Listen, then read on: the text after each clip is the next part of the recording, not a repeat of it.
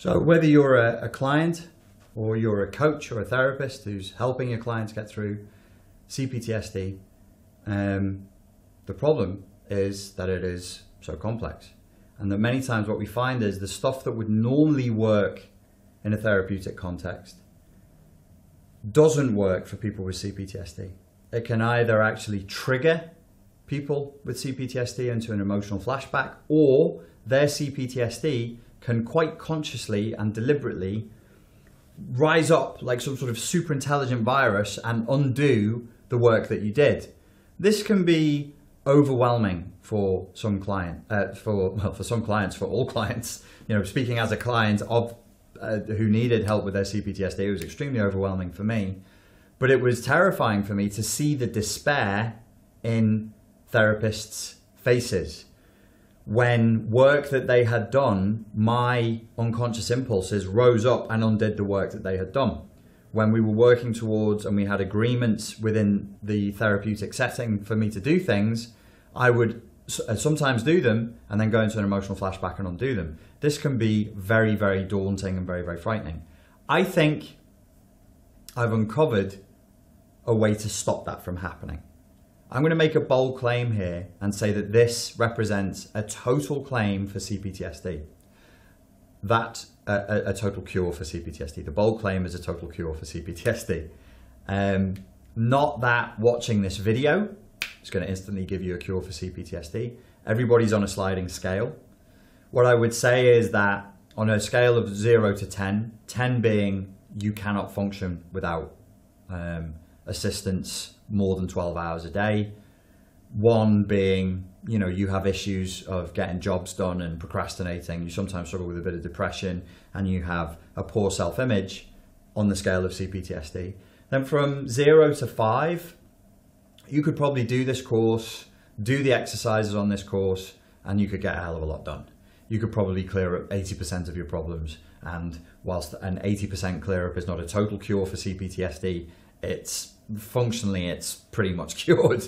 For those of us who are at the spectrum where we're at a level 5 up to a 10, then we're going to need help. We're going to need to enlist the help of a counselor and or a coach. And that's why this video is for clients. This course is for clients, and it's for coaches and therapists as well, to help us all work through this issue and to avoid the pitfalls that standard coaching, standard counseling, and standard therapy offer, that on, you know, through with good intentions and with a mechanical understanding of how healing and psychotherapy work, fall down when you're dealing with a client who has CPTSD. So let's get a really strong grasp of the structure of CPTSD. As far as I'm aware, this hasn't been laid out anywhere else quite in this way. As far as I'm aware, this is original. It's my material. So I've written, this is horrible, by the way, I'm aware of that. There'll be a beautiful graphical representation in the ebook that came with this course. Plus, after this video talk where I'm doing it on the whiteboard, I'll do a voiceover video where you'll get nice graphics. I like doing it like this. It helps me think. And, you know, you can get a sense of where I'm coming from this. So I wrote CPTSD at the top. The major issues of CPTSD are all here in this one small picture. This overbearing, bloated balloon head is the bad parent. For the psychotherapists, this is the superego. For the transactional analysts, transactional analysts, this is the parent, the bad parent. That's what I'm calling it in this model. This is the ego, or the adult in transactional analysis, and this is the child, or the id. Okay, bad parent. In my model, I'm swapping between Freudian psychoanalytic language and transactional analytic language because it's functional. Why? This is the ego. We all know, your client knows without any training, that the ego is the sense of self. It's the sense of who they are. It's the thing that moderates the different parts of the self, and it's the thing that moderates the relationship between the inner self and the outer self in a boundaried way in a normal person. In this diagram of parent, adult, child, superego, ego, and id, the superego, the bad parent, and the child are huge compared to the tiny, uncertain looking little ego, or adult, what should be an adult. I'm not going to refer to this in the transactional term of adult, because this is not an adult. When your client with CPTSD shows up, the problem that we have as a CPTSD sufferer, who I suspect for about 2 years of my life, I probably would have clicked for a full-blown personality disorder. I probably would have clicked for borderline personality disorder because I read up about it, and 80% of the symptoms for stereotypical male borderlines, male histrionic borderlines, I had all of them. So when we show up to you as a client, we are not the adult. We are this berated, shrunk, weak little ego. I'm not saying to those of you who are clients who are watching, don't get triggered by the word weak. This is not your fault. This is not my fault. It came from the trauma of the bad parent to the child in childhood. All of this is childhood trauma. The only time it is not is when you are dealing with a POW, a combat veteran who's come back, in which case this would be the torturer or prison guard who's inflicted so much trauma that the ego has shrunk. The soldier under the circuit, or political prisoner it could be, some people who watch my stuff work for Amnesty International, has shrunk, degraded, gone back into itself, and now has become a child. Because this is what happens when you're terrified. Because this is what happens when you experience a massive amount of pain and are living in fear for your very life 24/7. You regress back into an extremely vulnerable childlike state. Bad parent, shrunken ego, very confused inner child. So I drew the bad parent with an angry face. Some bad parents don't show an angry face. There is such a thing as covert narcissistic personality disorder or vulnerable narcissistic personality disorder. There may have been no shouting. There may have been no hitting. There may have been no open berating. It may have been ambient abuse, emotional abuse, gaslighting, things that slip in under the radar. The end result is a very shrunken ego. Most people who have CPTSD probably actually won't find that a demeaning description of where they're up to, because they just think, yeah, that is where my life is up to. This poor little person is not functioning as an adult. My major problem that I identified for myself when I was trying to recover for myself was I'm very emotionally immature. I am aware that I'm kind of silly and emotionally immature. At the time I was 35, 36, and I was trying to take an objective look at myself and just being like, what the hell is wrong with me? I'm very emotionally immature. I'm very indecisive. I'm very non-assertive. And when I'm trying to get things done or get what I want, I either freeze into laziness. I didn't know the word freeze into laziness, but I identified that I was very lazy and procrastinated. I explode into rage. I fawn and manipulate to get what I want, or I just run away from my problems. I didn't know about CPTSD when I was 35, so I've given you a more coherent version of what I was thinking inside my head. I have a better model now. And that's all I'm going to present to you in this course, by the way, is models of reality and models of healing. But I believe that they are so powerful that they will help you to help others and help you to help yourself. Bad parent, shrunken ego, very confused inner child. Let's talk about this for a second. The ego looks confused and shrunken. The parent is bloated and enraged looking, and it's driving trauma and upset down towards the child. The child has been drawn in a not very good way, because I'm not an artist, with a split face to represent the splitting that occurs inside the personality of somebody who either undergoes torture as an adult that goes on for years, or more commonly the psychological and emotional torture, perhaps sometimes physical torture in childhood, that causes us to split parts of ourselves that we find unacceptable away from ourselves in order to survive. If this goes on for long enough and is consistent enough, most of us already know that this creates a kind of schizophrenia, a schism, which is like a gap in the personality, which can then manifest as dissociative identity disorder, full blown. Those of us who've dipped into borderline personality disorder, or who have very, very strong CPTSD, we'll recognize in ourselves, if not full-blown dissociative identity disorder, the fact that we can show up as very different people.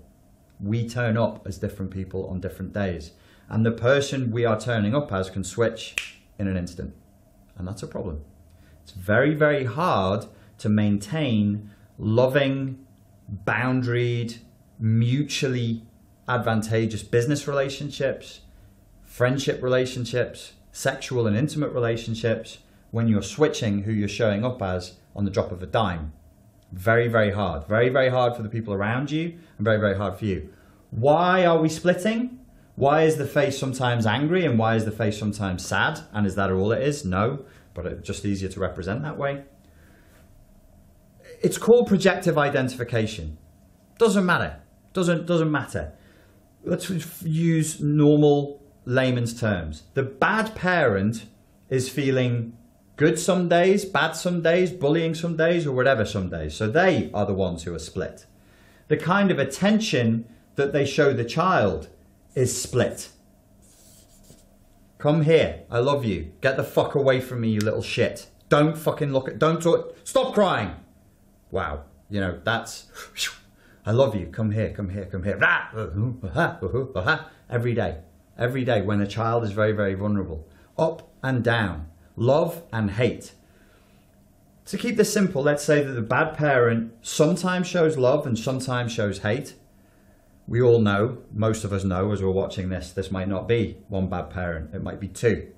You might have a loving parent and an angry parent. You might actually have sad mummy, angry daddy.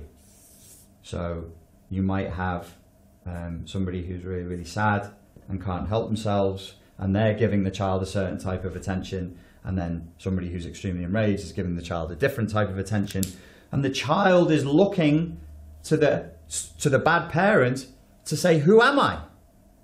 Who am I? How do I survive in this world? What's love? Show me how to love myself. The child is looking up and saying, show me how to love myself. Well, what's the message of how to love themselves? Come here, I love you. Fuck you, get away from me, you little shit. You're beautiful, you're the best thing in the world. Come here, I'm going to punch you because I feel bad. It's hard stuff. Now imagine, now you're feeling that sorriness that you feel now and the horror you feel at my description for what is happening to this lollipop child that I drew on a board. It isn't real. It's made of pen. It's fine. Everything's fine. Everything's fine. That's what happened to you. Can you feel that same compassion for what happened to you as the person who received this type of abuse? That's something I ask clients in therapy all the time. Sometimes they can for a moment, sometimes they can't. Why not? If the parent or parents didn't show compassion to the child in childhood, they can't access the capacity to show themselves compassion. There is a kind of a new type of therapy that has come out.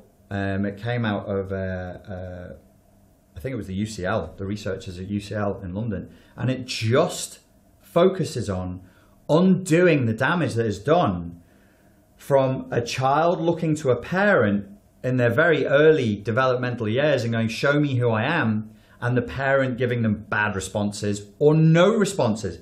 There is another option here where I would just draw the parent with the eyes just turned away. They do nothing. They don't scream at the child. They don't give the child mixed messages. They don't torture the child. Nothing. They just ignore the child. It's still a message. It's still a communication to the child. You are not worthy of my attention.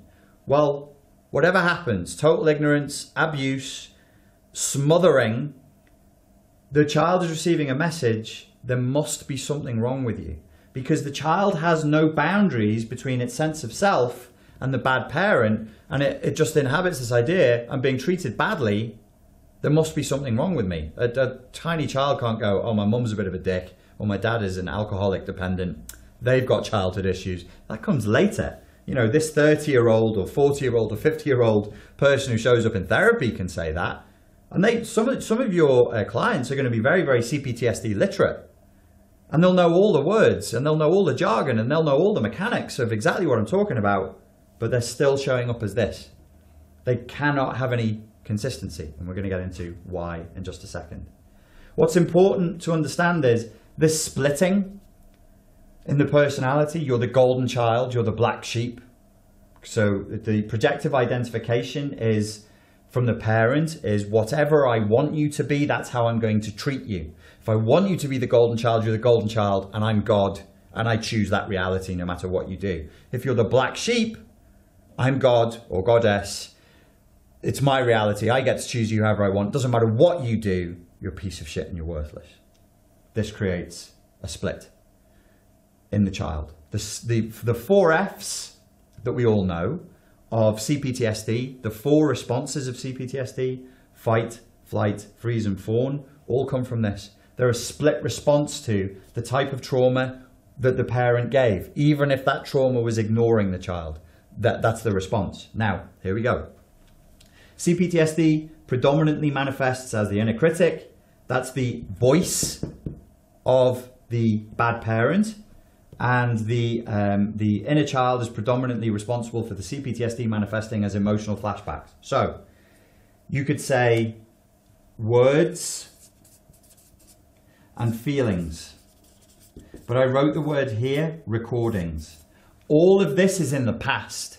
And it doesn't matter if you're dealing with a combat vet who just got back 2 months ago. It's not happening today. It's not, so why is it being held in the self and being replayed?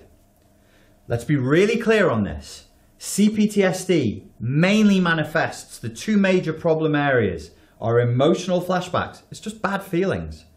And the inner critic, where the mind is saying you're worthless, you can't do it, you're not worth anything.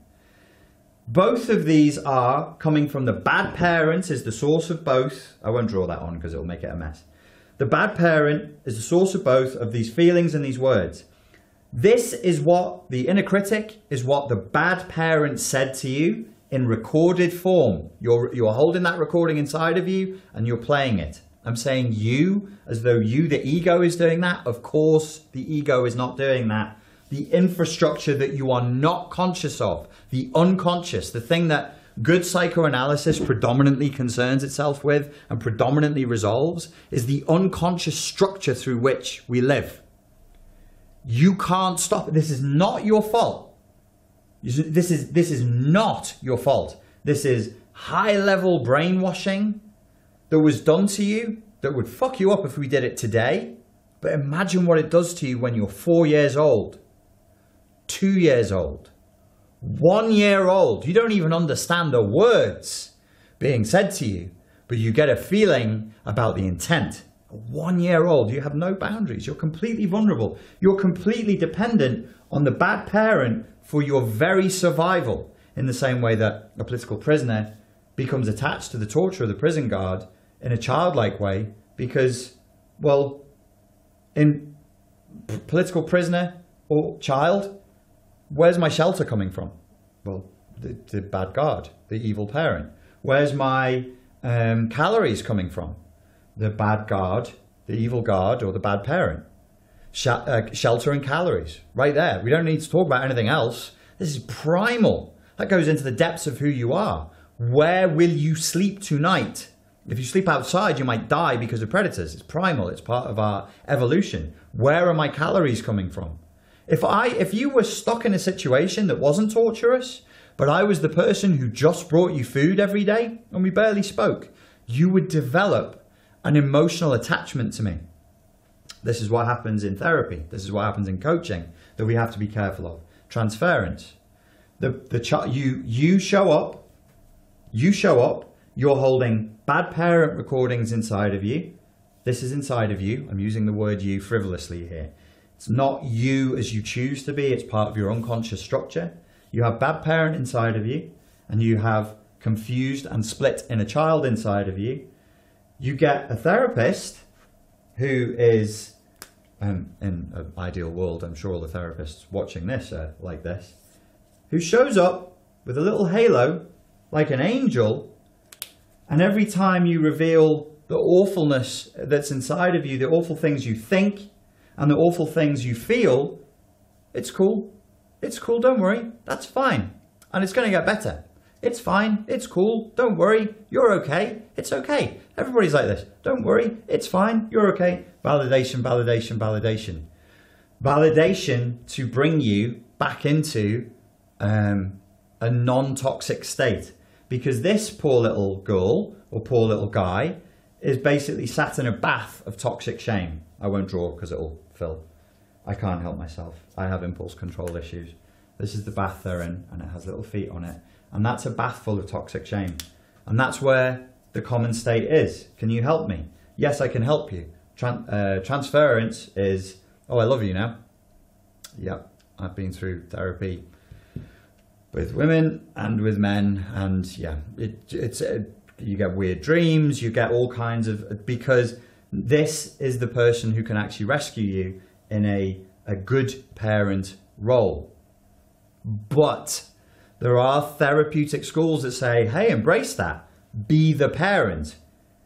There's nothing intrinsically wrong with that, except that it could get a bit weird if this person isn't of the highest fucking moral standards. More than that, it doesn't really cure CPTSD. So I have spoken about reparenting, but when I speak about reparenting, it's the reparenting of the self. Because this bad parent is a recording that's still inside the unconscious structure that is you. And we've got to deal with them. So you can get attached to an external good parent, and probably what's going to happen over a long enough timeline, the bad parent inner critic is going to show up. You'll still be in emotional flashbacks, and you'll go, this person's a piece of shit. That's the outer critic. Or you'll be like, they don't really love you. They don't really care about you. It's just a job. As soon as you stop paying them, they're going to sack you off. When you have worked as a coach with clients who are now vectoring in for borderline personality disorder, this is a very common complaint. The client with borderline personality disorder is uniquely challenging because they will be like, well, you don't really care about me. I know that you don't like me. Stay with me. The bad projective identification that the clients experienced from the parent as a child in their childhood, they will now repeat as a recording back onto the therapist as the bad parent. I said to you, the bad parent is inside and the vulnerable inner child. You know, I'm not going to get into how this can affect, how this shows up as cluster B personality disorder, but there are coaches and therapists out there who will experience this, that the client might show up one day as vulnerable and then want to show up another day in a much more aggressive and bullying mood because it puts them back into a feeling of control. It's not really that they actually want to hurt this well-intentioned therapist, but they will if you're not boundaried and you don't understand the mechanics of what's going on, because now they're showing up as bad parent. Well, I want to be in charge, but it's not, oh, I want to be in charge. Yeah, I think I can be assertive. I think today in therapy we should do this. What do you think? If you're down for that, we could do that, right? They don't know how to, in a boundaried, people who've been very damaged don't know how to be in charge in a way that isn't angry and aggressive and bullying or manipulative. They only know one way of doing things. This is dangerous because then if this poor person in their bath of toxic shame carrying around this bad parent and the wounded inner child then has children of their own, it's going to be a big challenge and a big learn and a big healing is going to be required in order for them to not turn up as the bad parent or start projecting their inner child onto that person. So projective identification, guys, it just means I'm going to push my bad feelings onto you and make you be the person I need you to be, or that I suspect you are, or that I, in order to live my victim fantasy, need you to be, or whatever the story is that I'm living. I make you that. I make you the bad kid. I make you the good kid. I make you the sad kid. My most recent experience with a family system that has gotten sick is they have made a perfectly healthy child into the sick child. They've gone, this child is sick. And the rest of us are going, I don't think he is. Oh no, he's really, really sick. Not sure that he is, but there's nothing you can do because that's projective identification. It's the bad parent. They might be projecting their own issues onto their child, but that's what can happen. So how does this help you? We've identified that your primary issue is a recording issue and it's part of an unconscious structure. The two recordings that we need to deal with in order to focus with to heal from the CPTSD are the inner critic and the emotional flashbacks. This is the wounded inner child and this is the angry parent. We're carrying the wounded inner child and the angry parent around. We're being this fractured, shrunken ego self that's not strong, that's not assertive, that doesn't have self-governance and self-sovereignty. And we're playing these recordings over and over again. So you might just say, well, stop the recordings. How do we do that? This is where the work gets tricky. How are we going to stop these recordings? And can we stop the recordings? Okay. I believe over time, you can stop the recordings enough. The inner critic recordings can be stopped enough that the emotional flashbacks will recede into nothingness. When the emotional flashbacks have receded into nothingness, if you're working on the skill of processing your emotional flashbacks, you can control them. When you work on the skill, and we'll get into skills and strengths that you have to develop and the client has to develop in the next section, then you can abate the CPTSD. It's a little bit like putting your finger in a hole that's come through in a dam though. As soon as that finger comes out, as soon as that skill goes back, I mean, you would have to develop the skill with such tenacity over time that just becomes who you are. And you will. I will show you how to do it. But it's hard doing it that way. That's the way I did it. And it wasn't the most intelligent way, but it was the only way I could do. And this is my conclusion that I came to, was I was brainwashed as a child. That's why these recordings are playing. It was a kind of hypnosis. I will re-brainwash myself into something else. So where the inner critic is saying, you're useless, you're a piece of shit, you're worth nothing. Every time that came up and I could identify it, I'd be like, right, we now have to do 5 minutes of internal dialogue, time it on a smartphone, literally click, here we go. And I am going to be telling myself in a dialogue, you're okay, everything's okay. You don't need to feel this way anymore. You're a good person, you're good enough, so on and so forth. With the emotional flashback. Similarly, I used like somewhere between a CBT and an NLP pattern interrupt plus hypnosis, so that most of the time, emotional flashbacks I think of as being like storms. My life is avoiding the storms. I have a map that runs in my head. I know where the triggers are. I know when I'm getting tired and run down. I know when somebody is pushing my buttons enough that I'm about to go into an emotional flashback, and I mostly avoid that stuff. I also have pretty good state management skills, pretty good, but not perfect. If I'm in a narcissistically abusive relationship and I'm being triggered, I will go into a full force emotional flashback. And that is outside of my control. But these skills are useful, and I'm going to show them to you in the next section. The bigger picture here is something called emotional literacy. All of this trauma, this splitting, the bad parent and the recordings, because you have felt so bad for so long, the muscle that processes emotion kind of breaks, and you cease to be in contact with how you feel because it's too painful. When you are out of touch with how you feel, you stop processing the emotions. It seems to be the case, I can't tell you for certain, there's no scientific research backing this, but it seems to be the case that emotions kind of get digested much in the same way that food does. And when they are unprocessed and undigested, they harden in the system and they block the system up, and they can make you very, very sick. So emotional literacy is a huge part of solving this issue. But dealing with the emotional flashbacks as is will be reduced by the development of the emotional literacy, as will the inner critic work. But we can do stuff with the inner critic that is really, really powerful, that I'll show you in section 3, that actually makes the inner critic stop altogether. When the inner critic stops, you'll find the emotional flashbacks really grind down to almost nothing at all. Okay, so this is the map we're operating from. Let's move forward and conquer these objectives, as it were. Thank you for listening.